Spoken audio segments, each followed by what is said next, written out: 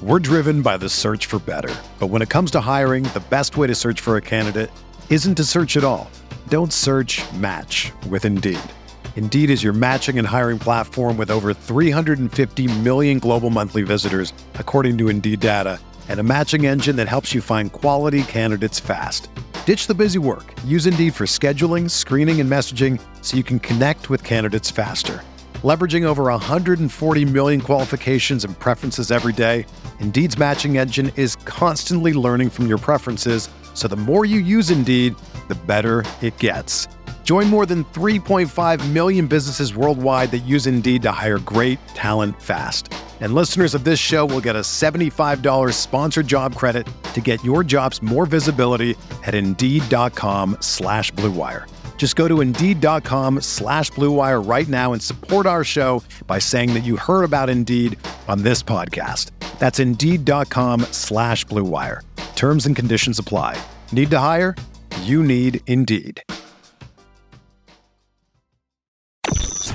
Rippy Writes with Brian Scott Rippey. Transcripts can be obtained by drinking a fifth of bourbon, ramming your head through some drywall, and then writing down every thought you have.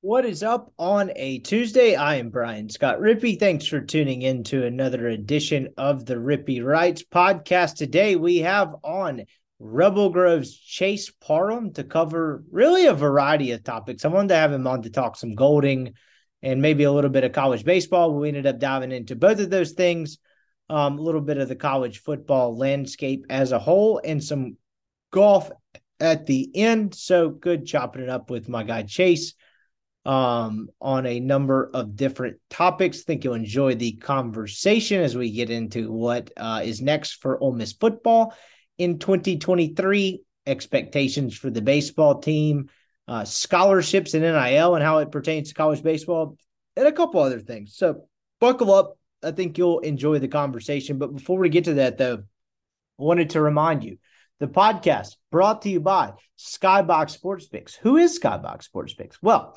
glad you asked. They're the world's best gambling handicapping website, the inventors of the Skybox matrix interval and advanced modeling mechanism that has helped propel Skybox to the top of the sports handicapping industry. May I give you a couple of stats from Skybox in 2023? In week one, they ended up plus 5.3 units in college basketball. You think, that might be nice. I didn't end up plus 5.3 units. I had to pay out my bookie. Well, how about week 2 of 2023? Skybox went a remarkable 65-43 in their college basketball plays, a total of 50.9 units in the positive. As I've been telling you guys, if you listen to this podcast for weeks and months or years or however long you've been listening, Skybox absolutely murders it when it comes to college basketball. They are awesome in the NFL. They're awesome in college football. They're awesome really in all sports.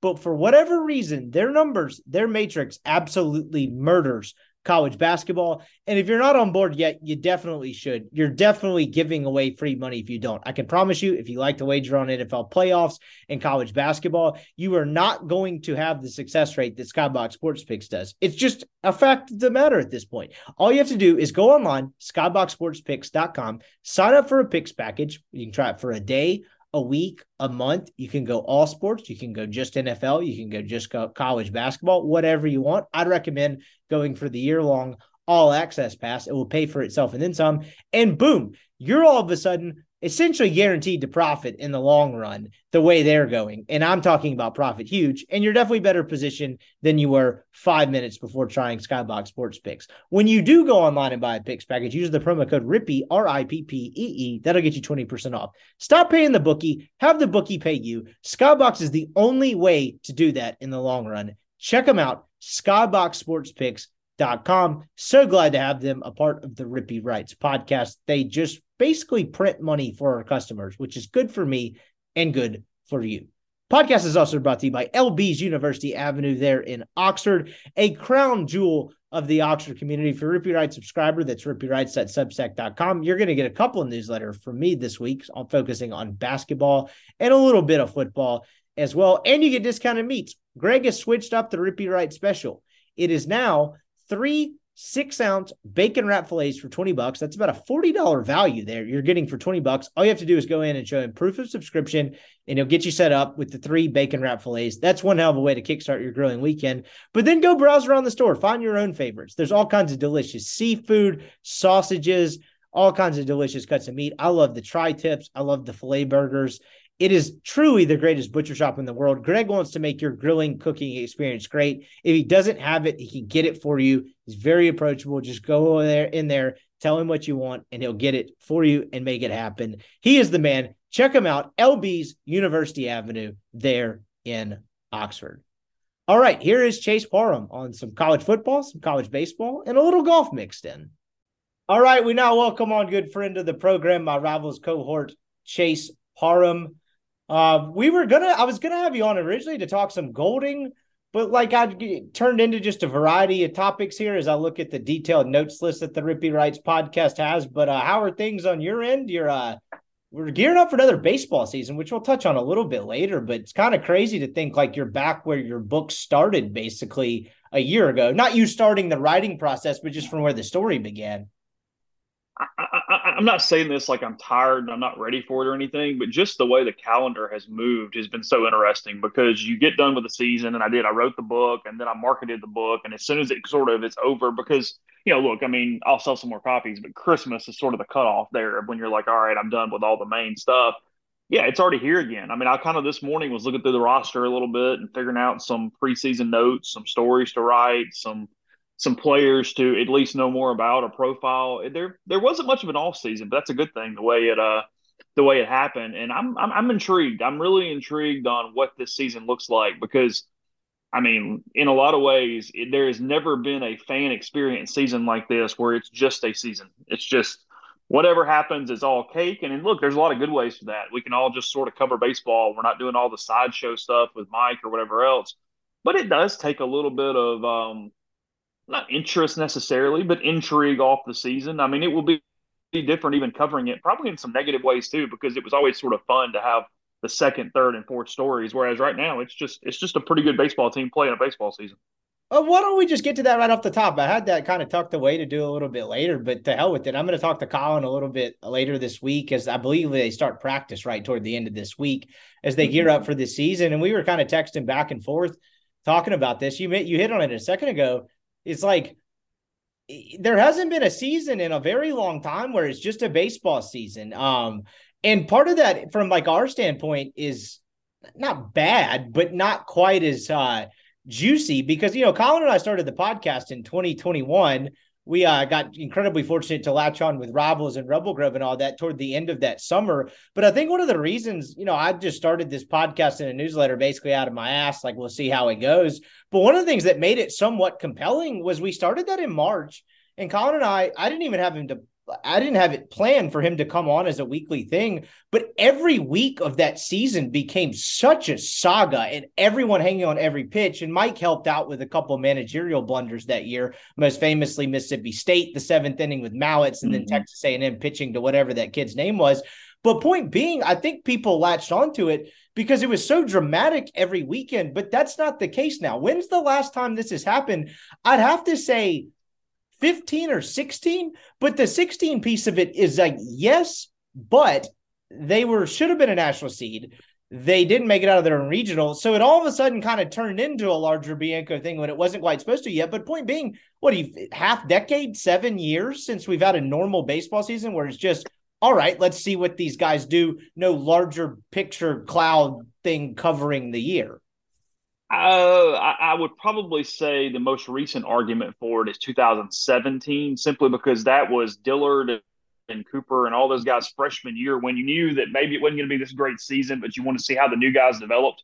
So there wasn't as much postseason angst on that year. Now, they obviously missed the entire postseason. Nobody thought it would be that bad. But in a lot of ways, that was sort of watching the young kids and seeing where they develop. But no, before that, yeah, it's 15, 16.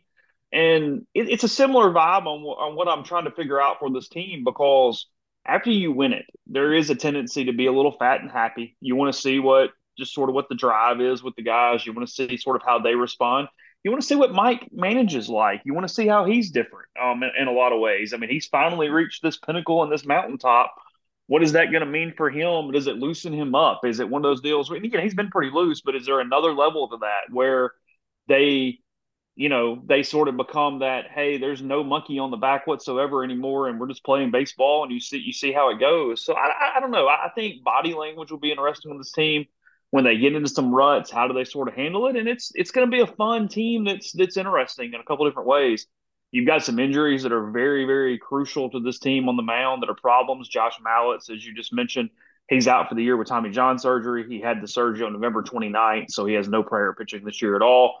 Riley Maddox is out for another season. It's unlikely he will even make the active roster, but if he does, it would be just in case, and there's nobody else really to put on it.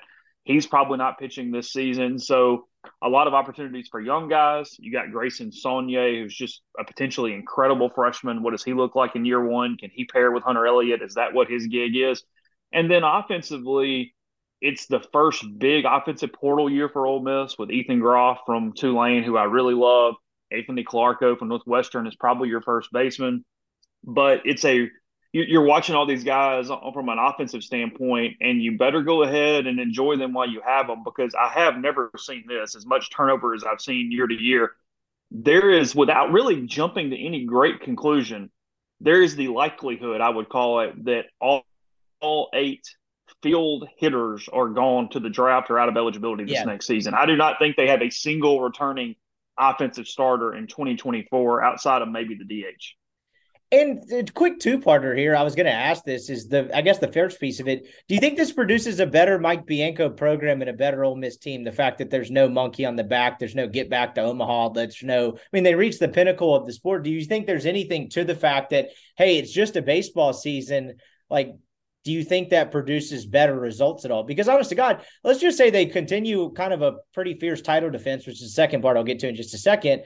And they lose in a super regional in 3 games. Like, no one is sitting there going, oh my God, another super regional failure, right? Like it's just kind of whatever. And so I just wonder if that brings out a better version of them in any way, even though the fact that you could argue it kind of brought out a better version of them this time. Like, they were kind of free, but they were also, your back could not be more up against the wall. They were into the plywood. They responded because of leadership and the guys they had on this team, and a lot of different reasons why that thing worked in 2022 once they got going. And in a lot of ways, it was just a baseball thing. They figured the pitching out. DeLucia and Elliott became really strong as a 1-2, and that's something that didn't happen throughout the season prior to that. But no, look, it has to make you a better team, because you're not constantly reading on the internet that you're coaching for your playing for your coach's job. I mean, that I talked to multiple players about that throughout the writing process, and they knew. Yeah, whether they want to admit that it was whether they wanted to admit it was a problem or it wasn't a problem or whatever, if that's in your mind, there is some level of pressing or some sort of negative situation that comes with that. So just having the coaches safe, because look, they all like Mike for the most part. He's become a player's manager in a lot of ways. That's a difficult thing when every time you get out or you lose a game, you're going, hey, I'm getting these guys that brought me into this program fired. That's a hard thing. You don't want that going on around. So no, I do. I think it makes them a looser program. I think it makes them a better program. Now, what does that mean on the field? I don't know. I mean, they've got some holes. They've got some stuff to figure out. And the SEC is just freaking brutal this season. I mean, you look at it, and LSU and Arkansas probably spent the most money of anybody in the country from a portal standpoint. Tennessee's got a ton of guys back. It's a pretty loaded conference, and look, it's just going to remain a loaded conference. I mean, you saw that even in the media world. We're recording this on Monday night. D1Baseball.com releasing basically an SEC companion site today to their website to just cover SEC baseball. But as Texas and Oklahoma join, as NIL becomes more of a component of player procurement and how that works in baseball, it is a very easy argument, very, very easy to think the top 7, 8, 9 programs in the country are all SEC teams. Do you think there's any, so Bill Simmons talks about this a lot with the NBA about a title defense, where if you win it the next year, you had the Raptors Kawhi team where it was blown up. They didn't really have much of a shot, but part of the reason the Warriors became such a compelling story beyond, their 3 championships is they defended it pretty damn well every year, where they were just kind of that older, grizzled fighter that was, no matter how talented they weren't or wherever they stood in that year's landscape, they were going to be an absolute MFer to eliminate and actually get them done with the season. And I'm just curious, as you say, you wrote the book, as you think about Mike Bianco's legacy going forward, not that this year actually like defines his legacy one way or another, but do you think there's any significance to the fact that say, hey, I don't think this will happen. The former part of this, they're a 3 seed. They kind of fizzle out, kind of 2014-esque where they just don't really have it. I don't think that's going to happen with this team for the record versus getting back to Omaha and winning a couple games there and being in the mix again or getting deep into a super regional. Do you think that plays any factor into it at all in just terms of how well they defend this title? Look, if they stay healthy, I think they're a really freaking good team. I mean, it's draws and records and whatnot, but yeah, I think the goal, if you're Ole Miss, is to host a regional and then win it. Don't lose a host regional. Now you get into super regionals and it's luck half the time. It's 2 out of 3s, and especially when there isn't the factor that we talked about. The crowd's not going to be so tight anymore if you play at home. I mean, it's not a thing. They've won a national title. Mike's not going to be tight. He's not worried about his job. Mike Bianco is going to be in the college and whatever the version. I don't even know if there is one, but whatever the version is of the College Baseball Hall of Fame, 100%. I mean, because he's going to pass Skip Bertman in wins this season. He's only a few behind anyway. He's going to be the number 2 all-time SEC winning coach when this generation of coaches ends, depending on whether Van Horn or Tim Corbin pass him. And honestly, I don't think either one of them is going to. I especially don't think Corbin is because I've got some hot takes there. I don't know that he's even coaching in a few years. But, you know, well, never mind. Different part of the story. You can follow up if you want. But I think that all those legacy kind of things helps Mike in those ways where when they get into the postseason, yeah, it's just not the same story anymore. It's completely different. If you're just wanting things for Ole Miss, if you're telling me, hey, you know, make a Christmas list out for Ole Miss, whether it be this year or soon, it's, hey, get to Omaha on your home field. They've done it in Lafayette. They've done it in Hattiesburg. We talk about the fan support, what they did in Omaha. It's going to be the number 2, number 3, you know, most season tickets sold in the country, depending on Mississippi State and LSU and what they do. They deserve a home super regional win where they get to dogpile and celebrate in front of the fans at Swayze. So at some point, that's what you want to see here soon. But from a program standpoint, look, I mean, Mississippi State didn't have it completely, you know, sullen because they are, you know, spoiled because they had a bunch of injuries and didn't make the postseason the following year. But it feels different. It does. You want to get back in the mix. You want to host. You want to play in a super regional. You want to be one of the top 16 teams in the country, and then you kind of go from there. So yeah, getting back to Omaha or something is just cake and eating it too. But I think that advancing to that second postseason weekend or hosting a regional are the keys and the very doable things because the schedule's not terrible either. It's a gettable deal all the way around. And no, yeah, I think that again they've got to stay healthy, especially on the mound. I don't know if they can lose anybody else, but if a couple of these freshmen are what I potentially think they are, I think they're a team that's going to get better throughout the season. They play enough quality opponents in the non-league. The SEC is obviously not going to hurt your RPI once you get into the conference. There's some pretty doable numbers that would make them a top 16 seed and at least get one weekend at Swayze for the postseason. I'm going to get the Corbin takes out of you here at the end because I wanted to hit the SEC plus piece of it, but we'll save that to the end because that's what we in the biz call a tease. Let's hit the Pete Golding stuff real quick. Ole Miss has hired Pete Golding as its defensive coordinator. You know, in technical sense, away from Alabama, he still had a job when he took the job. We think he was still drawing a paycheck, and then he comes to Ole Miss. It's a storyline that's very interesting because we saw the opposite of this in some ways play out with the Lane Kiffin to Auburn thing, where it kind of drug on and it was this saga and it kept going and going, and then it didn't happen. So it immediately became this media manufactured thing to where I felt like the Golding thing. There was some outside buzz, I would say, about a week and a half before it happened, maybe 2 weeks, but it wasn't necessarily based on anything. It was almost one of those things where you're like, are people willing this into existence? What's happening here? I got a couple questions, I would say, throughout 2 weeks ago, week 4 last, but like, is this happening? And my answer was like, I don't know, but I don't necessarily think so. It doesn't seem like I didn't have the tea leaves to think like, oh yeah, this is a real possibility. This is happening. And then all of a sudden it happened very quickly. What did you just make of the whole thing? In a lot of ways, it seemed like the most Lane Kiffin thing of all time. Like, I mean, I saw one site report that Ole Miss has filled a defensive coordinator vacancy. And I'm sitting there thinking, well, there wasn't really a vacancy. Like he just kind of brought someone on and phasing the next guy out. What did you make of how all this came to be? Did any piece of that surprise you? I think that Chris Partridge's tenure as defensive coordinator was dependent on who was available to replace him. I think, if there's not a Pete Golding there, Chris Partridge is probably calling plays at Ole Miss next year on the defensive side of the ball. It wasn't this deal where, hey, you're trying to get him out kicking and screaming because – look, I mean, the secret to this thing is, does it need to be better? Sure. The defense was not good enough. It definitely regressed after 2021. But the reason they went down that slide was offensive in a lot of ways, too. I mean, the offense didn't sort of hold up its end of the bargain. But to your question, look, Pete Golding had been in Alabama for 5 years. There's no doubt that Pete Golding has been interested in Ole Miss at different levels. I mean, he went way down the road with Matt Luke here 4 or 5 years ago, whenever that was. And he wanted back to Mississippi. Wanted to from a family situation, wanted to be back in Mississippi. So there were some positives that helped Lane outside of just simply football. I mean, look, this thing is not where, hey, Pete Golding decided that Ole Miss was the better place to win a national championship than Alabama that next season. That's overstating it and not true at all. But none of that really matters. At the end of the day, Lane Kiffin and Ole Miss's job is to find the best defensive coordinator they could find. And I think they did that with Pete Golding. It's a guy who, the story forever has been that he got the Alabama job because of what he was able to do on the chalkboard. He came in for the interview.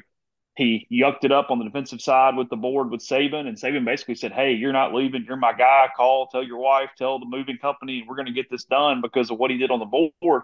So he gives them a schematic edge in a lot of ways. He's really, really good from a scheme standpoint.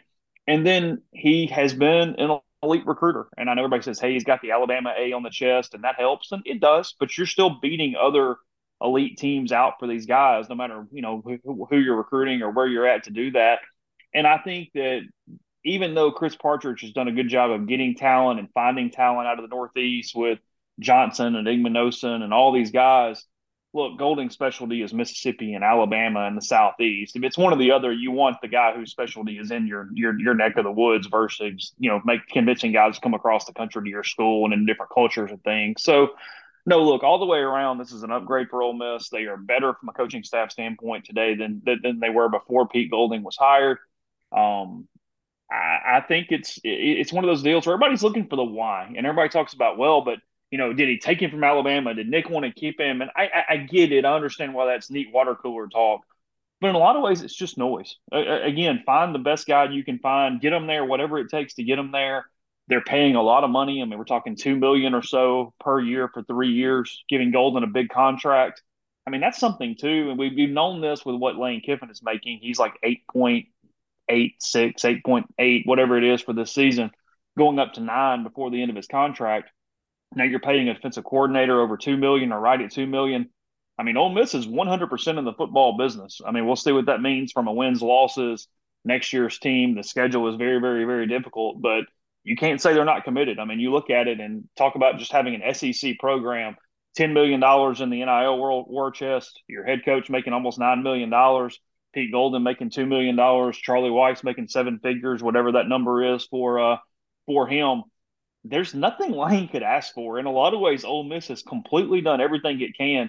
It's in Kiffin's ballpark now. It's completely on his racket to recruit, to put a roster together, to build a program, and to frankly, Keith gave this quote to David Johnson. I'll give David credit to kind of put down some roots and act like he's here for a while. I mean, this is fully on Lane now. The administration, the fan base, they've given him everything he could hope for. We talked about this the other week. He's out of excuses. And, I caught some shit for criticizing him during the bowl game, and maybe some of it was premature. But it's just the fact that all of this has come together. And then, if this is a prelude to anything, the product he put on the field the last 4 or 5 games is going to be problematic. That's not what they signed up for. That's not what they paid for. And it really is. The ball is completely in his court. Like, I don't know what else at this point, if things don't go well for them next year, whether it's publicly, whether it's behind the scenes, is he's going to point to. Like, I don't see what any avenue he has other than to kind of start pointing the thumb instead of the finger, which, look, Ole Miss has a tough schedule next year. I don't think anyone considers them any sort of college football playoff contender. It feels like a how does it look year, and then you build for the 2024 piece of this. If they say this is very clear. This is don't regress next season. You've got, like you said, it's a hellaciously difficult schedule at Alabama, at Georgia. It's brutal. That's September. That September night game in Uptown New Orleans is not exactly a cakewalk. I mean, there's games there that are really weird on this schedule, and you just don't want to regress. You want to win 8 games. You want to get to a decent bowl. You want to be competitive. You don't want to lay eggs like the Arkansas game. look, you know good teams when you see them. Look like a good team, and that is sort of the goal for 2023. It's not go win 11 games or anything like that. If you do get on some of those miracle runs, then great. We'll cover it. We'll talk about it. We'll do all those things. But your two judgments these next two seasons, to me, and this is as of January 16th, when we don't even know the whole damn roster. We don't know who the backup quarterback is going to be for that matter as of this moment because we're still waiting on Walker Howard and Spencer Sanders and all those dudes to make decisions. But it's be a nationally relevant program to some extent in 2023. And then in 2024, the goal is to make the college football playoff. That's it. I mean, it goes to a 12-team playoff. You're paying a lot of money. In theory, that's Judkins' junior year. That's Jackson Dart back again. You've got two tackles who would just be juniors. It's a pretty loaded football team on paper for 2024. So, no, I mean, I think you have very clear, defined goals for these next two seasons. And the goal in 2 years is to absolutely make the tournament that will decide a national champion.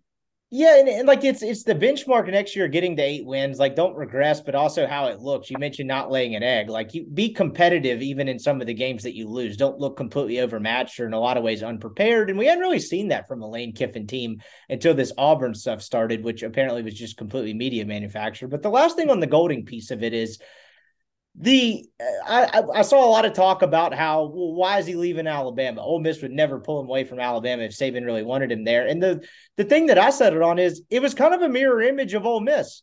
Like, it wasn't terrible. There was probably some fatigue there. There was some fan frustration. I think in some ways, there's no way they're ever going to get the 2011 to 2014 Alabama defenses again because they changed the style that they played. They don't possess the ball as long. There's more possessions in games, and college football has changed since then. But where did you fall on that? Because the way I saw it was kind of a mirror image of what was going on at Ole Miss. It's like, yeah, they probably have Pete Golding back next year, but whether it's Jim Leonard or some Jeremy Pruitt buzz or whatever the case may be, if there's a better option available, like, Golding felt like Partridge at Alabama, where he is now replacing the Partridge of Ole Miss. They felt like very similar situations and why moves were made and why traction was actually gained there.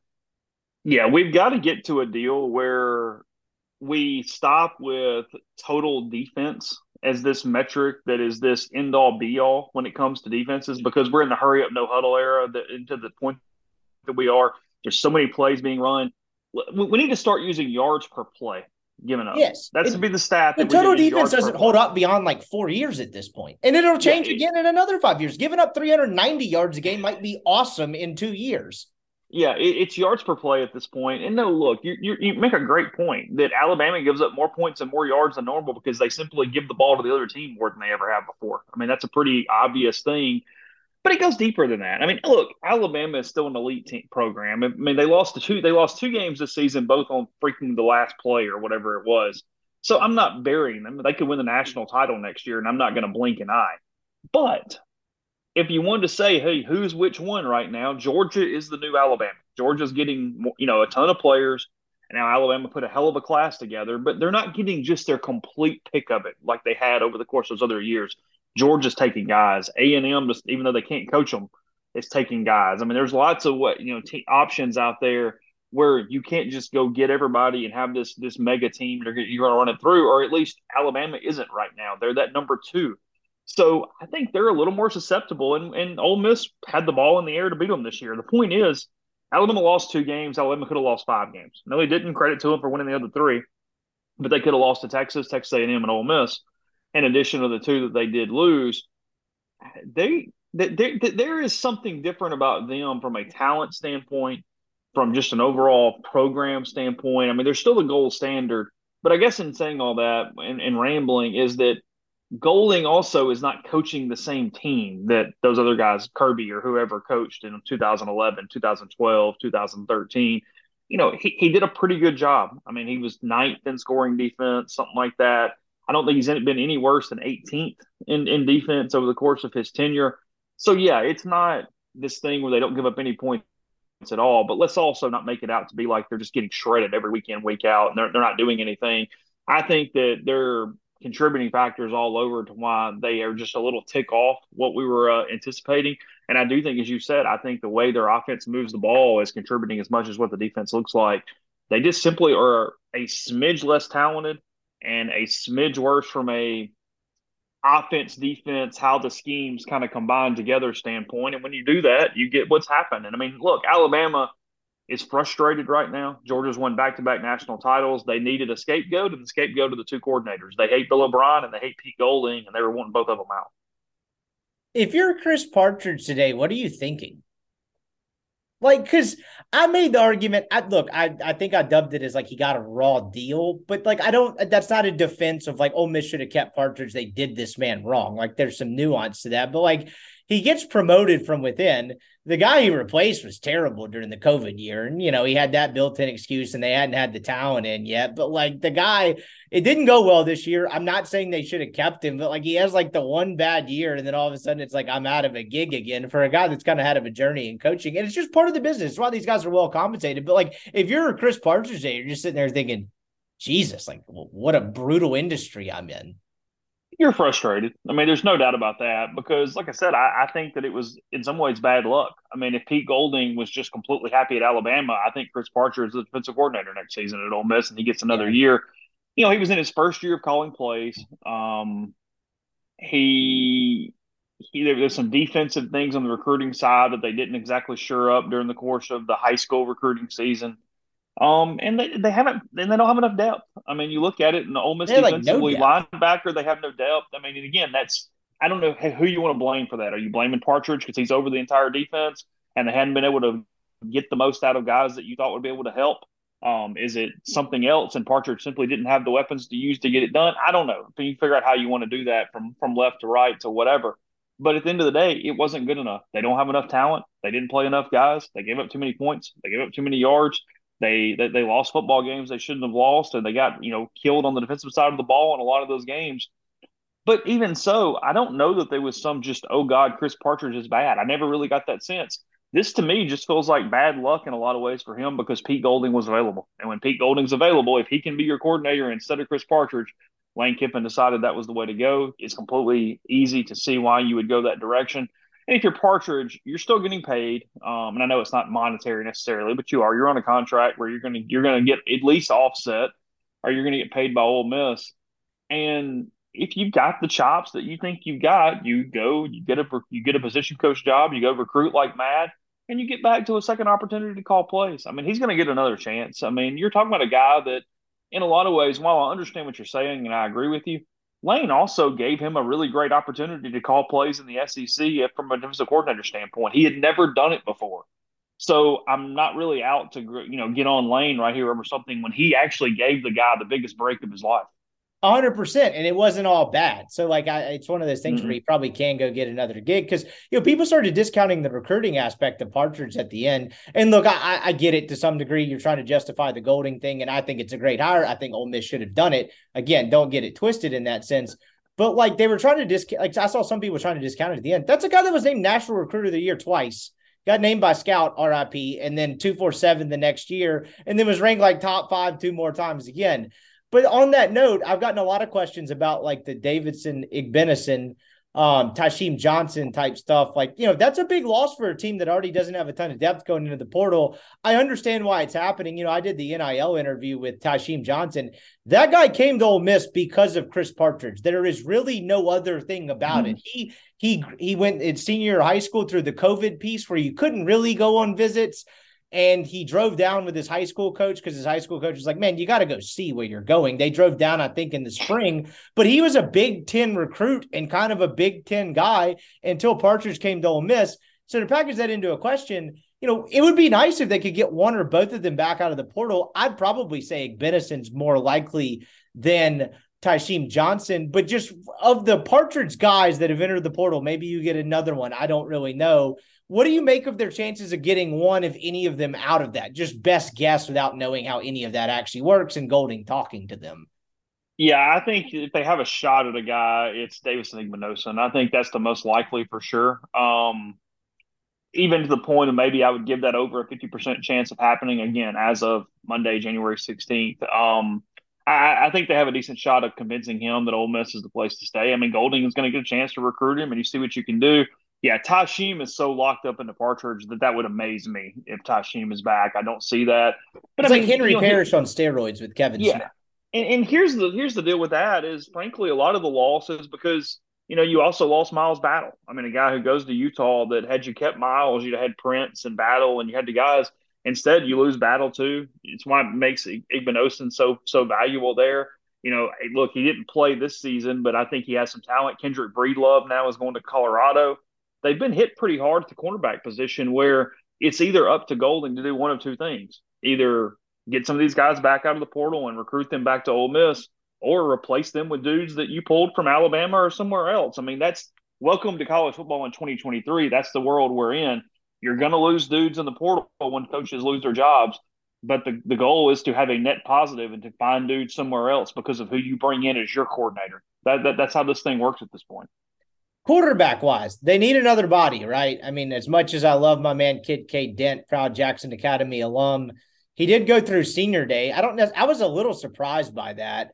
I would assume they're, at least at this point, maybe trying to convince him to come back. I don't really have any sort of intel when it comes to that, but you had Walker Howard on campus over the weekend. As we record this on a Monday night, you alluded to it earlier. We don't know what he's going to do. Seems like there's some positive Ole Miss momentum there, but whether it's Spencer Sanders, I guess we'll break this into two parts because they are a little bit different in some ways. One, it's established Ole Miss needs another body at quarterback and a capable one, right? I mean, with respect to Kincaid Dent, if Dart twists an ankle, I don't think your backup plan can be Kincaid Dent if you have any hopes of being a, like you mentioned earlier, nationally relevant football team.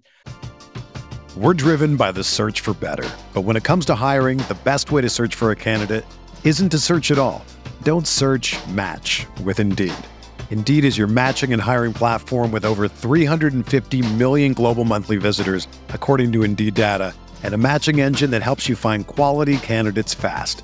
Ditch the busy work. Use Indeed for scheduling, screening, and messaging so you can connect with candidates faster. Leveraging over 140 million qualifications and preferences every day, Indeed's matching engine is constantly learning from your preferences, so the more you use Indeed, the better it gets. Join more than 3.5 million businesses worldwide that use Indeed to hire great talent fast. And listeners of this show will get a $75 sponsored job credit to get your jobs more visibility at Indeed.com/Blue Wire. Just go to Indeed.com/Blue Wire right now and support our show by saying that you heard about Indeed on this podcast. That's Indeed.com/Blue Wire. Terms and conditions apply. Need to hire? You need Indeed. Whether you're a world-class athlete or a podcaster like me, we all understand the importance of mental and physical well-being and proper recovery for top-notch performance. That's why I'm excited that Unified Healing is sponsoring podcasts on the Blue Wire Network. Unified Healing is a new and super innovative global network of wellness centers powered by Energy Enhancement System, or EE System. If you haven't heard of the EE System yet, then you'll want to listen up. This technology promotes wellness, deep relaxation, purification, and rejuvenation. Wherever you are across the globe, access to a center is easy and affordable. Interested in experiencing the EE System technology for yourself? Go to unifiedhealing.com/Blue Wire to learn more and find a center near you. That's unified, UNIFYD, healing.com/Blue Wire. No material or testimonials on the Unified Healing website are intended to be viewed as medical advice or a substitute for professional medical advice, diagnosis, or treatment. Always seek the advice of your physician or other qualified healthcare provider with any questions you may have regarding a medical condition or treatment and before undertaking a new healthcare regimen, including EE System. I guess we'll start with the Walker Howard piece of it. If Ole Miss does land Walker Howard, how do you see that? What is Jackson Dart when he wakes up on whenever that day happens or whenever it happens? What is he thinking? Do you see it as a quarterback competition? How do you see that playing out? Look, Ole Miss is trying to sign both of them, Spencer Sanders and Walker Howard. Now, I don't that would blow me away if it happens, but they are trying for the and kids. at this point, nobody's pulled out. So I'm just mentioning that from that standpoint. Is that as of right now, Ole Miss is just trying to fill the quarterback room with as many dudes as they can. They're also still recruiting Mike Wright out of Vanderbilt. So Walker Howard is the one that makes the most sense if you can get him. It's probably down to Ole Miss or TCU. He left TCU on Sunday morning. TCU thought Ole Miss was in the lead when he left Fort Worth.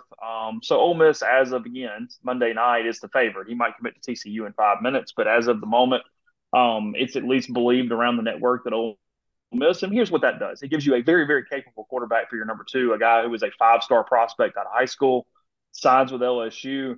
it fixes the fact that you didn't sign a quarterback in the class last year. That's completely irrelevant. You got a blue chip 5-star quarterback now, and you solved that problem. No, Walker Howard is a huge addition were that to happen, if that's to happen, in a number of ways.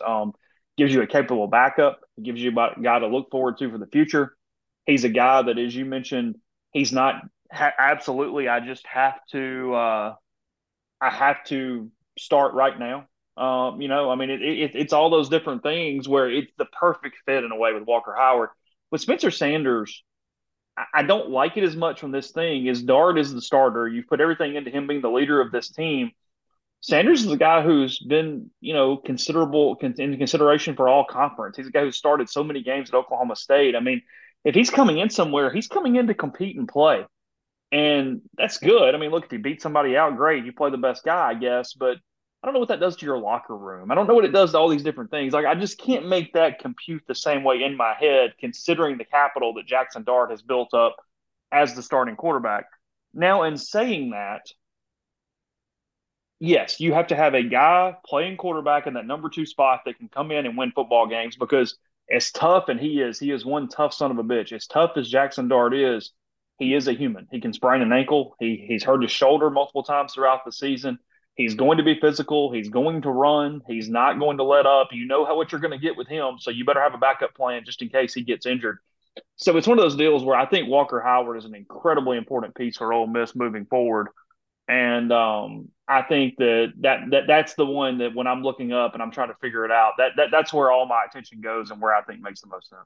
Because the Sanders piece of it doesn't rectify the not signing a high school quarterback, right? That adds to your depth for 2023, but nothing else. Whereas Howard has some glimpse of a future, right? I mean, he has tons of years of eligibility. I've tried to stop counting with the whole COVID thing. I don't think the COVID thing affects him, right, as he comes in as a 2021 true freshman.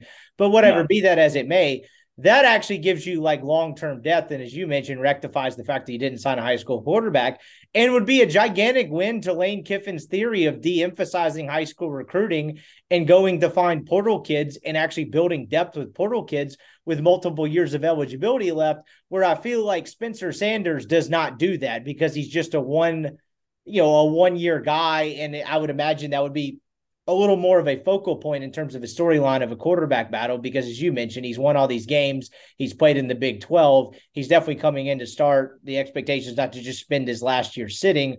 Whereas Howard, I do think there'd be a competition, because if Howard blows everyone away, I don't think Dart is completely irreplaceable and is entrenched as the starter 100%. But like on the Sanders aspect of it, it'd just be like, all right, this is a one-year thing. But like Walker Howard would actually give you long-term stability. And that would be a big win for Lane Kiffin's theory, where it seems like Spencer Sanders would just kind of be all right, we found another capable body as a backup, as a one-year stopgap to maybe buy us some time to find another Walker Howard, or novel concept, get a high school quarterback. Yeah, look, Lane Kiffin in his signing day press conference, I was sitting there staring at him when he said, look, the portal's different than past seasons. There's going to be guys that you get out of the portal to be backups. They're willing to be reserves or to wait their turn and those things. And I kind of scoffed at it and went, okay, yeah, that's not like for anybody with any reputable whatever, that's not the way it happens. But if they lock down Walker Howard, that's exactly what they get out of a kid who was so highly ranked, like 20th nationally or something like that, at a prime position at quarterback. I mean, it's phenomenal in that way. I mean, you give Lane or whomever that recruited him all the credit in the world for that, because, yeah, sure. In my mind, I'm looking at who's in the portal from a quarterback standpoint. I'm going, yeah, sure, you can go find somebody to go play. You find somebody to go play quarterback. You'll get one of those Tulsa guys or something like that doesn't get some big time school bringing them in. But to get somebody like this, because Walker Howard can go to a lot of schools and play quarterback, especially if he's willing to actually sit and wait and compete. He could go pretty much any damn where in the country. So as this thing transitions, just from a stability of program, stability of that position, he's easily become the biggest recruit and the biggest battle Ole Miss is in from a portal standpoint. And you mentioned scoffing at that when Lane Kiffin said it. I think the biggest, and it goes position by position. Obviously, quarterback's the main focal point. But one of the things that we've talked about just back and forth over the last few weeks with Lane's strategy is, okay, yeah, maybe that's available, But how many Walker Howards are there? What is your margin for error if you don't get Walker Howard? And I'm not just talking about specifically Ole Miss at the quarterback position this year. Multiple years building depth through the portal. How many Walker Howards are available to where if you miss on one, where's the next one? Because that lends itself to every single position on the football field, right? Because now as you sit here as Ole Miss, as we sit here today, you've lost Tashim Johnson, you've lost Davis Igbinosun. You think you need to build a lot more depth on the defensive side of the football. His answer is multi-year portal kids, but I think the one hangup is again, how many Walker Howards at whatever position are out there, and that largely remains to be seen, right? Like, what do you make of this strategy long term? Is it just a wait and see thing? Do you judge their roster entering the spring? Do you judge it post spring? I'm just fascinated by the whole thing. Like, I feel like I get knocked for criticizing it the whole time, but I'm more so just asking questions, maybe in a skeptical nature, but is this actually a viable thing? Are there a lot of those types out there at multiple positions to build depth where it's a known commodity versus a high school kid you don't really know? Yeah, look, it's hard to get a Walker Howard at every position because that's such an interesting case that's going on right there with him. It's not even, look, I mean, I'm sure there's a market rate to it, but it's not even somebody who's just got their hand out and wanting as much NIL money as possible. That's not what that family is. That's not the story with this recruitment as it's going on. He's going to choose the best place that he believes is there for him from a football perspective. And look, I'm sure those guys exist, but getting in there and getting them at all the different positions is very, very difficult. I mean, he has 4 years of eligibility remaining. The key from a portal standpoint, if you're trying to build any type of depth, and here's what you're also building is leadership. Guys that are invested in your program where if the stuff gets rolling downhill in a bad way early in the season, they care. The Matt Corrals, the Sam Williams, Otis Reese became one of those guys, and he's a transfer. Can you get those multi-year transfer guys who have some skin in the game from a program standpoint, not just the one-hit wonders who come in from one season? So I think that's important. I think you're really looking toward those 2, 3, if you can get it 4-year portal guys who can play at the level and you're getting the right fits from that standpoint. But you mentioned judging the roster. We can't judge Ole Miss's roster until the middle of the summer because there's another portal window. It's May 1st to May 15th, and everybody's going to do this again after guys go through spring practice and don't like where it's set up from the spring, or they don't like the new coach or whatever it is. You're going to see all this again. So, no, you're talking about summer from that standpoint. But here's the deal. From a program standpoint, I want to see, and I mentioned this on the Oxford Exxon podcast on Monday morning, I want to see what Ole Miss does in the 2024 high school recruiting class through the summer, because this is the first time they've had that NIL money going through an entire cycle. Last year they didn't get the NIL money to the point that they got it until late November. Well, it's too late by then. You can't do what you would need to from a high school recruiting standpoint at that stage. So I want to see what they do. Do they elevate? Do they get more elite? Do they get more 4-star guys? Do they get more blue chippers? Is it a bigger class? Do they sign 20 players and they've got 12 4-stars in it or whatever it is? I don't know. I'm just making up numbers. But can they take that next step from a high school recruiting standpoint? Is that the plan? Is that the strategy because they have some money to get into those waters? That's where we'll see really what Lane is trying to do, what he's comfortable doing, and what they're able to do from that standpoint. Because, sure, you're going to find some Walker Howards. You're going to find some guys. I think, J.J. Pegues is going to be a multi-year guy that helps Ole Miss at an important position. But you're at mercy to what the portal has. There aren't a ton of linemen, offensive or defensive, in the portal, period. They need to get dudes. Well, that's easier done out of the high school standpoint than it is the portal standpoint. The portal, still to this day, a lot of the guys there that are potentially elite difference makers are guys like Chris Marshall. And look, Ole Miss got him, and maybe he turns into one hell of a number one receiver. They need him to. But there's a negative somewhere. They got into the portal for a reason. There's something there that you've got to kind of overcome. And at some point, that becomes almost a scoreboard, is that, hey, when you brought guys in, were they exactly what you thought they were going to be from the other school? Were they better? Were they worse? Were you able to develop? Were you able to be the right fit that changed something for them? Did you evaluate everything about their situation correctly when you brought that portal guy in? And then on the other side, guys that left your program, did they do better, worse, or the same at the other place? Did they do something that did whatever? Is Austin Keys just going to go to Auburn and just play a little bit and be an okay linebacker like he was at Ole Miss? And you go, yeah, that's exactly what we thought he was. Or does he turn into some all-SEC guy and you go, well, damn, where the hell did that come from? You know what I mean? Yes. That's one of the more fascinating parts of the portal and in the way this works is that there's two scoreboards, an incoming and an outgoing, and you want to make sure yours from an incoming standpoint is a lot higher scale than what's outgoing on you. Well, I'm glad you brought the Austin Keys piece of it up because that's where I was kind of going next. You talk about what they have to replace defensively. Austin Keys was a very productive, available player for them, whatever you think he is as a ceiling. If I'm not mistaken, he entered the portal before all this stuff came to light. Now, who knows what happens behind the scenes and who knew what when, but that was kind of I won't say quiet because that would insinuate that people didn't cover it, but that was like a quietly significant departure for Ole Miss that didn't happen after the Golding smoke came out. If I have my timeline right, what the hell did you make of that? I think that he just Ole Miss was coming in over him in his position. He played a lot, but he didn't play to the level. Especially had Troy stayed healthy, he was not as big of a piece of the defense as Troy. And I think he'd been hurt. I don't know exactly. I'm really speculating here, so I'm trying to be a little careful. But I think he just kind of wanted a new thing. I don't think anybody did anything wrong, but I think he just didn't elevate and he didn't get to the point at Ole Miss that he thought he was going to get to. Look, everybody's tampering, so we can say Auburn called or did this or did that, and I'm sure they did. But hell, okay. I mean, if your school is not tampering, you're not doing your job at this point. But that felt like just didn't quite maximize what was out there or what he has in his head for what he can do. I mean, I think that's what that is. What you would love to know is, did any bridges get burned at the time of him getting in the portal? Whereas, maybe he did like Pete Golding, but it was just too late. There was too much done. I mean, what I would have been curious about is would Ole Miss had a chance to get back in on him at any point, or as soon as he was out, that was that, and it was done, and you just kind of move on. Yeah, because he's at Auburn now, right? That story's done. He's committed to Auburn. So it's like, and the Hugh Freeze aspect, boy, that just adds another week of intrigue to that Auburn game. Last kind of like macro point before we hit just a couple of random topics and get out of here is the fact that you and Neil have been around the block a bit. Y'all covered a lot of football seasons. That was not a drive-by calling you guys old, but y'all have done this for quite a while now. How different is this for you guys compared to anything else you've ever covered from a football standpoint? Because, I was around for what, I guess about 5 years. I did it full time, basically roughly that time, counting a year and a half at the DM where I should have just been paid six figures with all the shit we were doing. And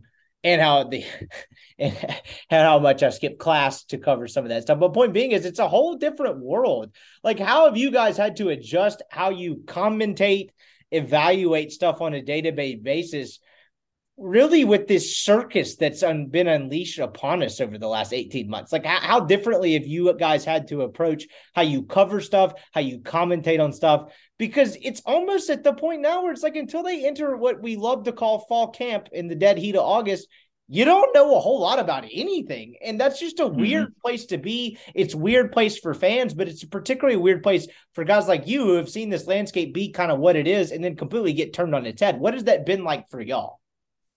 The positives are that something's always intriguing or going on, and there's kind of always another story, and you're trying to figure it out. You're being analytical on the incoming and the outgoing and trying to figure out how guys can adapt to different levels, whether it be, FBS at Central Michigan to Ole Miss or whatever you're talking about. So there's a certain free agency all the time element to it that is a very positive, kind of a fun thing.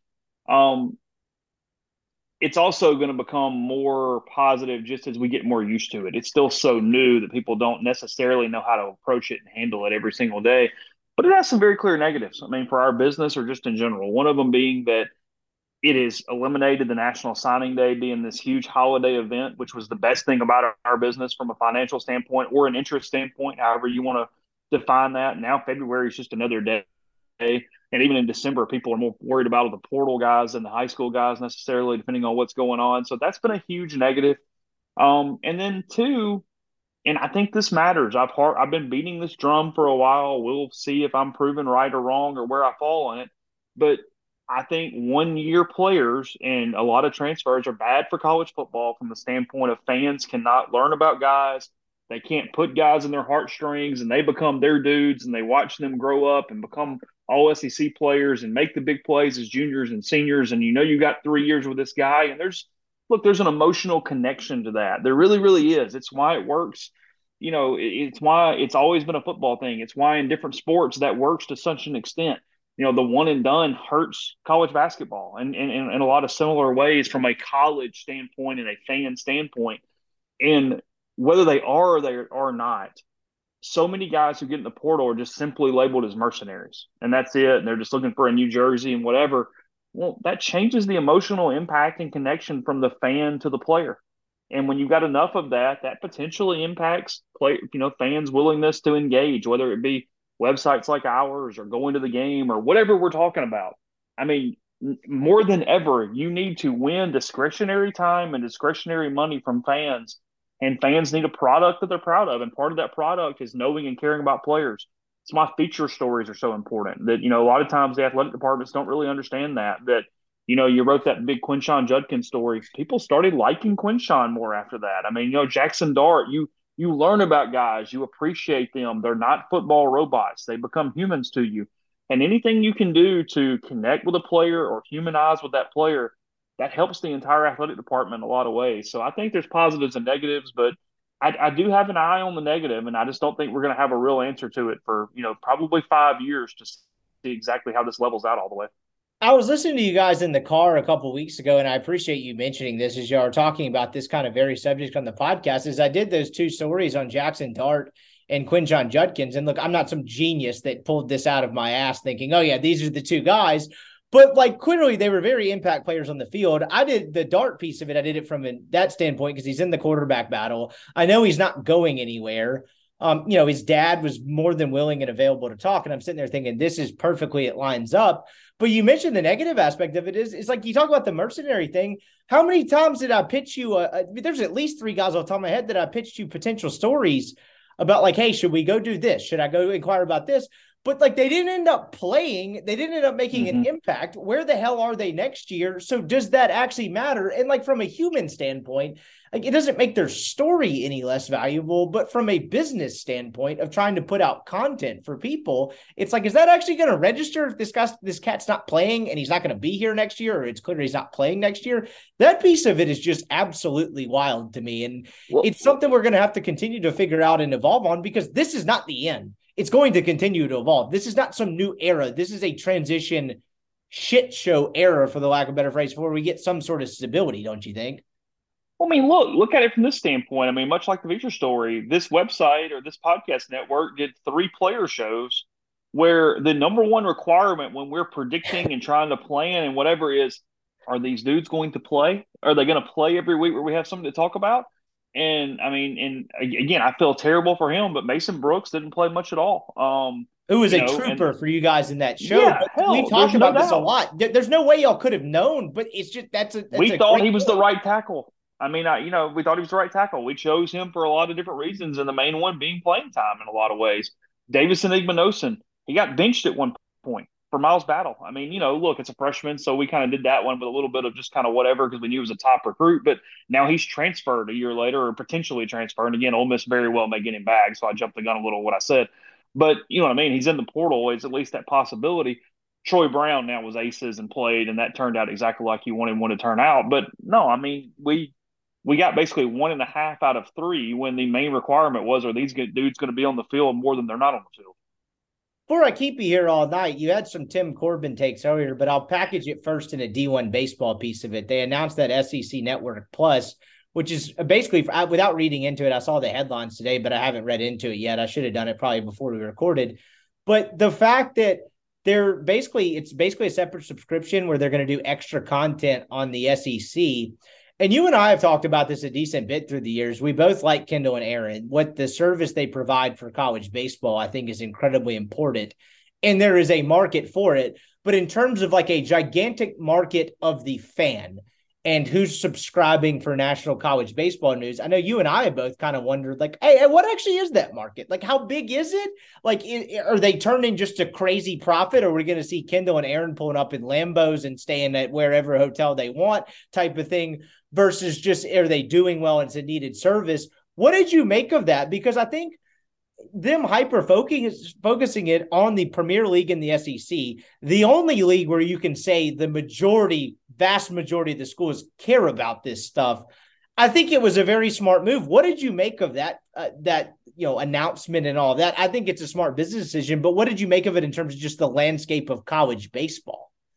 Yeah, look, I don't have any idea what their market is. I would assume that it's, I mean, now look, when you're covering the entire country, you don't need a lot of schools to actually put together a pretty large number overall to pay the number of people they have as full-time people. 'Cause a lot of their people are stringers or part-times or whatever. But no, anything you can do to niche it to the most rabid carrying conference in the country that also happens to be the best conference, I think it's a no-brainer. So I think they did it from a business standpoint. I think it will help their bottom line.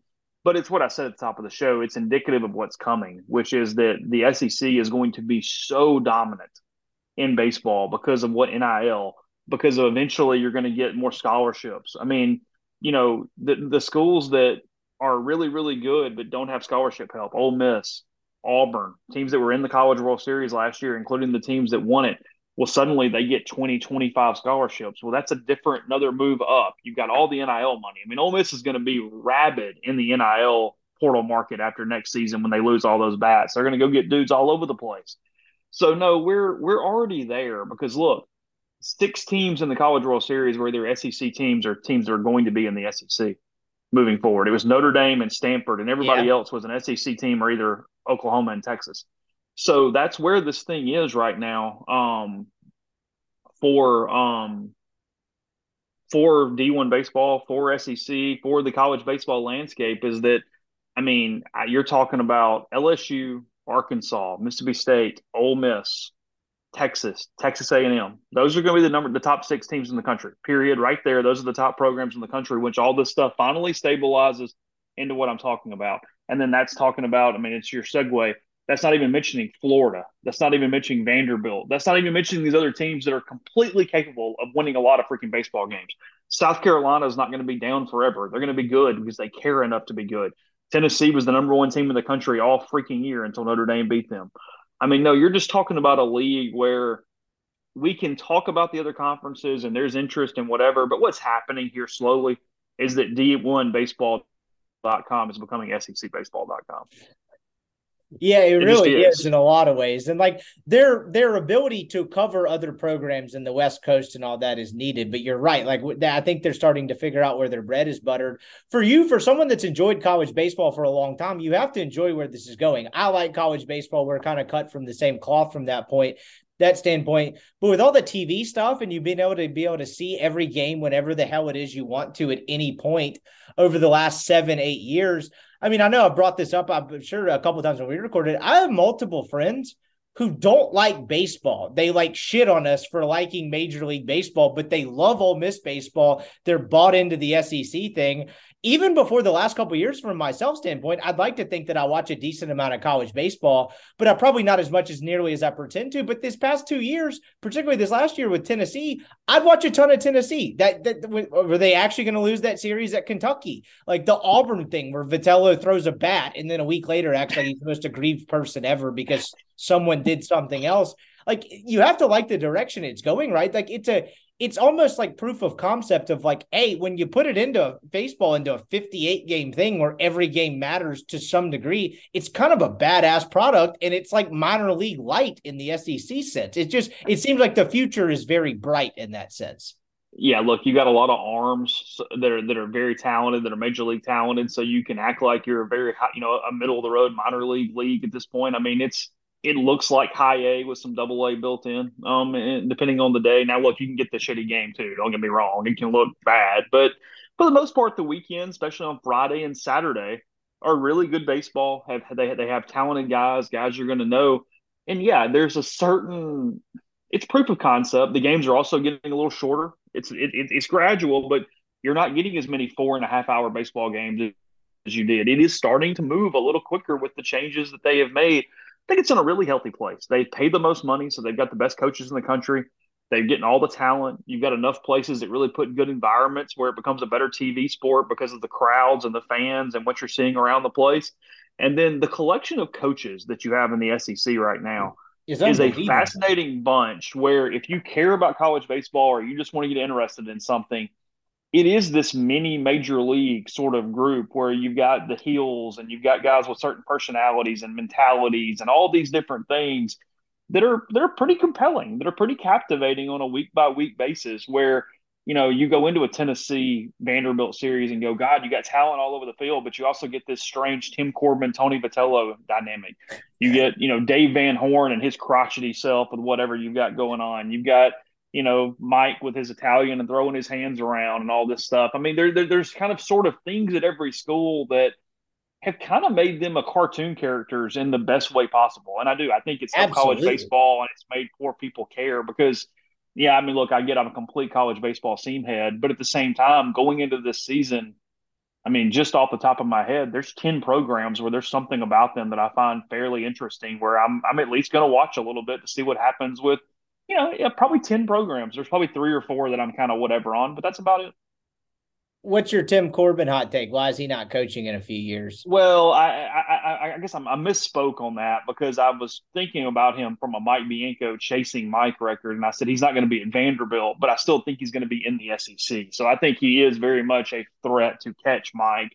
Why would he leave the best scholarship advantage place possible for somewhere else? What's your thought there? Because that scholarship thing is going to go away fairly soon, as I just mentioned. These other schools are going to get, within the next 5 years, they're going to get 20, 25 scholarships, whatever the number is. We're still moving in this player-friendly era. And NIL is going to make scholarships more and more irrelevant as time goes on. Because if a kid can get $125,000, who gives a shit if he needs $8,000 to go to school? They'll pay that too. I mean, there's all sorts of things where Vanderbilt doesn't have that kind of NIL money for baseball. They're not going to get it. Well, they don't. So Tim Corbin, well, amen. So Vanderbilt is this deal where as soon as any of these changes happening, and maybe right now, look, they're not sucking next year. They can win the national title. It's not like Alabama. I'm not saying they're dead, but they're no longer this dominant force. Other teams can do this thing. I mean, it is very much wide open. And when Vanderbilt lost that, I mean, Tim Corbin did it this past year. He called Clemson and was like, hey, I'm interested in your job. What about it when they hired Eric Bakich? Yeah, but he was screwing around. He was never going to take it. He was just kind of pissed off. He's got this deal where he's almost kind of whining that Vanderbilt no longer has this ultimate advantage over everybody else. So if you're telling me to guess, and it's just a guess, but I think Tim Van Horn is at a different SEC school within 3 years. I don't think he's at Vanderbilt. You saying Tim Corbin. Sorry. I was thinking that there's some rumors that Van Horn is not going to be at Arkansas very long, or at least he might hang it up fairly soon. Tim Corbin would be hell at Arkansas.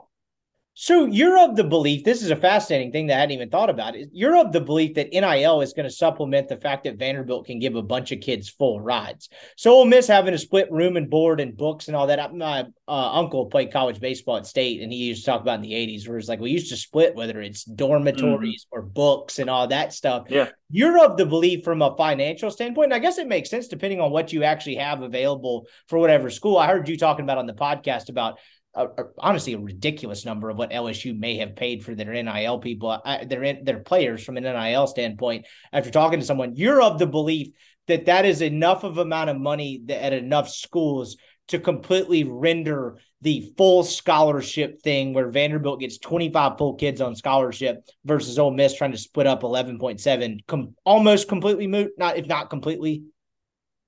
Well, look, where college baseball is socioeconomically, Vanderbilt's education still carries a very large stick. You're going to have kids that simply want to go to Vanderbilt to go to school.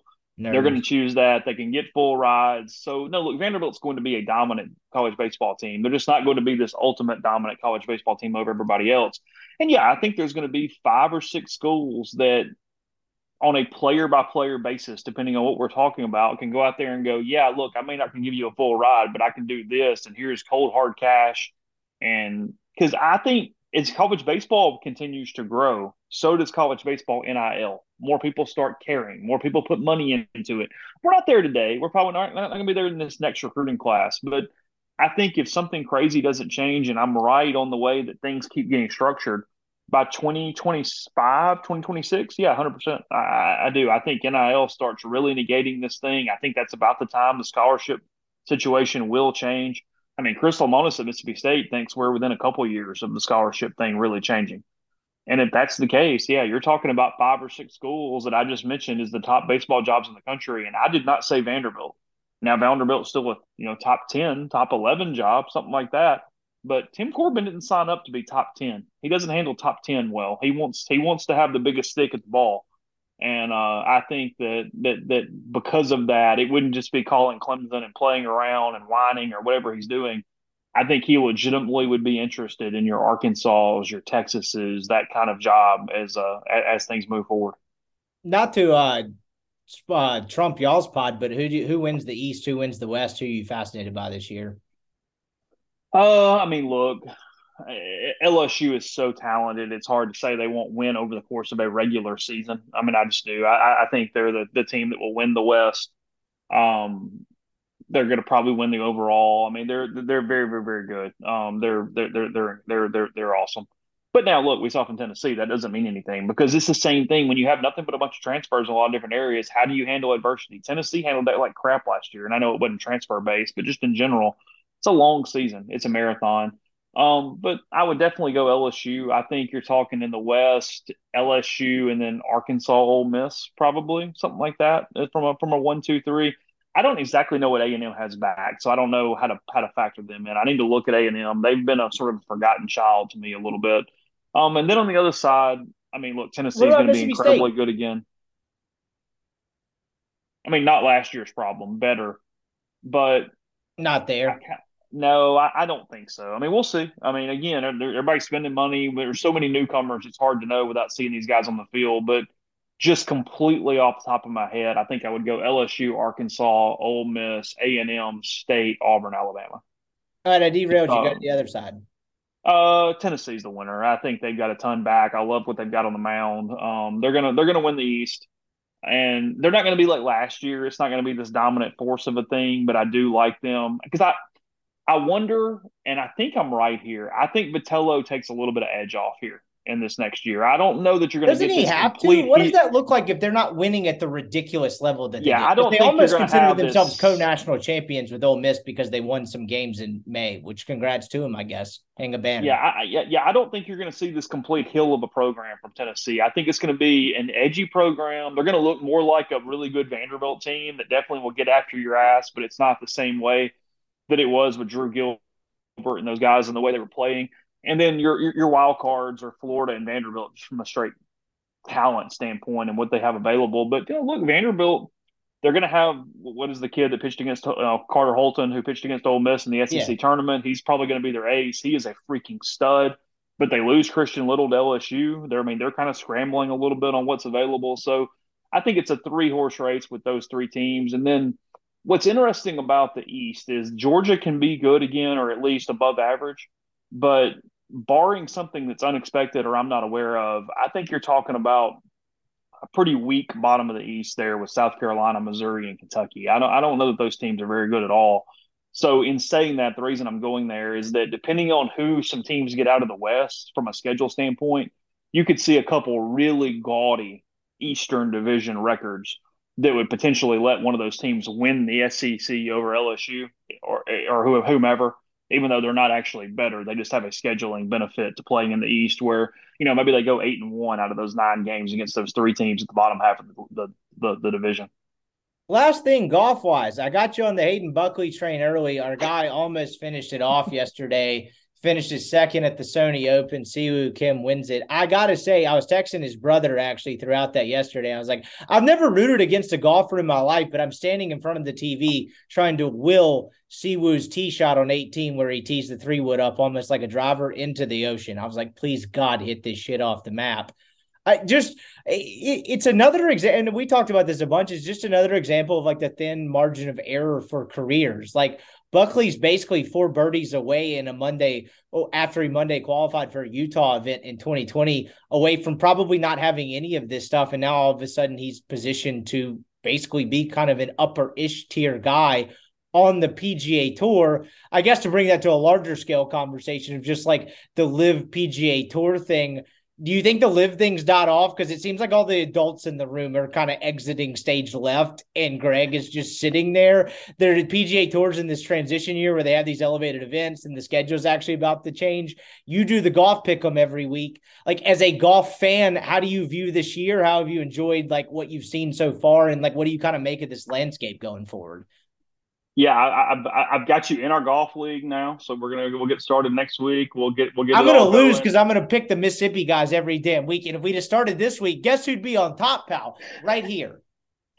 You would have taken Hayden Buckley last week. Oh, absolutely. Had to. T4 But there see, last year. the way our league works, you can get him pretty cheap because it goes by world golf ranking points, and you get so many points with so many Exactly. players. So he's actually a value right now. There'll be some guys grab Buckley and those guys here early in this thing. But no, look, I watched last week almost to kind of get locked in because I'd not watched a ton of golf over the course of the fall season, so I was paying more attention.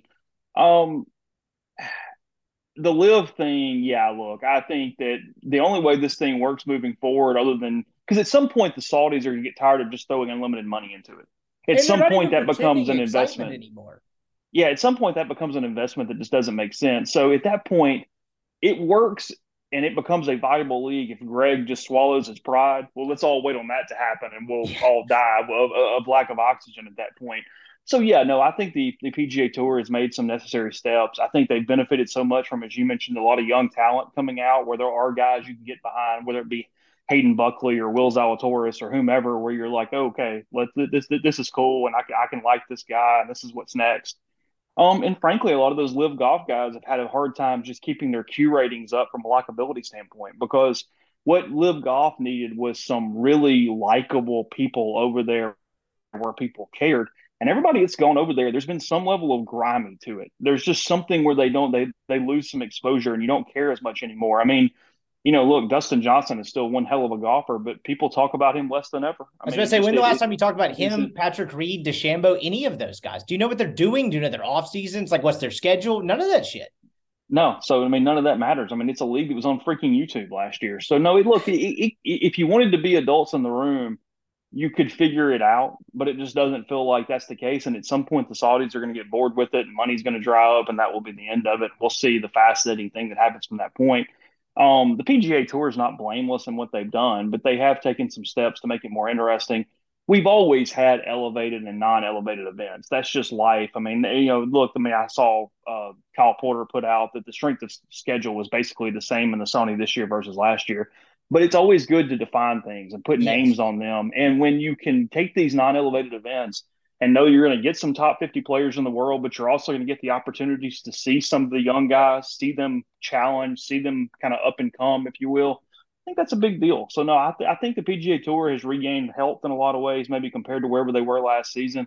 And it's going to be a fun year. I mean, there's guys where you're going to have the more casual golf fan that watches golf get even more introduced to a Tom Kim this year and guys like that, where I think by the time you get to major season and you're ready to go, I think it's going to look like it always is. I think slowly you're going to almost kind of forget about live golf and the guys that left, and we're all habitual in our watching. We watch the same channels and the same tournaments. And look, when you flip it on, you want to see Riviera. You want to see the Sony Open where it is. You want to see all those different things that we're used to seeing. And you pick out some dudes on Sunday you're cheering for, and you're trying to hope that Siwoo Kim doesn't chip in there on 18 or 17 or Public whatever enemy it was. number one of this podcast going forward, by the way.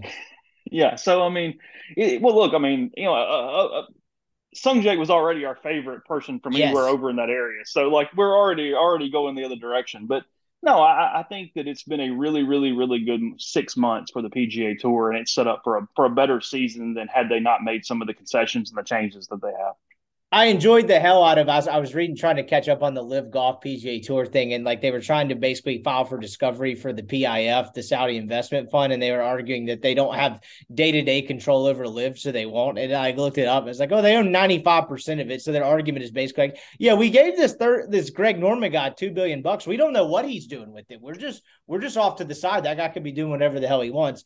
Last thing before I let you go, I know the site's doing well. How much do you have the capital to fork over for me to convince Buckley to put the Rebel Grove logo on a hat, the side of the shirt? I feel like that's an opportunity that could come. I don't know the priciness of it. He probably could cut us a deal. Like, just thoughts on that. I'll lock you into a contract here right then. Yes or no? I mean, look, Renaissance put their stuff on a few bags over the years, so maybe is another Mississippi company trying to find its way. I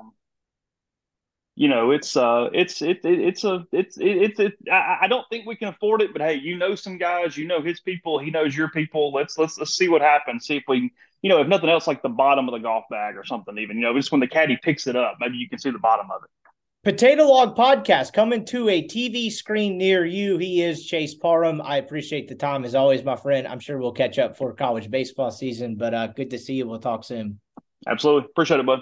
All right, that was my guy, Chase Parham. Appreciate his time as always. We'll be back at it later this week. Going to talk to Weldon and then going to talk a little college baseball with Colin Brister. That's right. It's that time of year again. Going to get Colin back on the show as Ole Miss starts its preseason practice at the end of this week. We're going to have a little bit of a preview show. Probably not the full-blown preview. We'll save that for kind of the week of the season, but definitely talk about this 2023 Ole Miss team, the expectations coming off a national title, and a lot of other stuff. So great stuff coming down the pipe for you at the Rippy Writes podcast. Thanks for reading, listening, subscribing. As always, have a great start to your week, and we'll catch you here again in a couple of days. Everyone is talking about magnesium. It's all you hear about. But why? What do we know about magnesium? Well, magnesium is the number one mineral that 75% of Americans are deficient in. If you are a woman over 35, magnesium will help you rediscover balance, energy, and vitality. Magnesium supports more than 300 enzymatic reactions in your body, including those involved in hormonal balance. From functional medicine doctors to mental well-being and female hormone experts, we all know that magnesium is the one mineral to improve all aspects of well-being and health. But which one? Magnesium Breakthrough from Bioptimizers, the trusted choice recommended by leading experts with 7 best-absorbed forms of magnesium to ensure your body receives the support it needs for overall well-being. Go to bioptimizers.com/balance today and use code BALANCE10 for 10% off. Support your journey to wellness at bioptimizers.com/balance. Magnesium Breakthrough from Bioptimizers, your foundation to optimal health and vitality.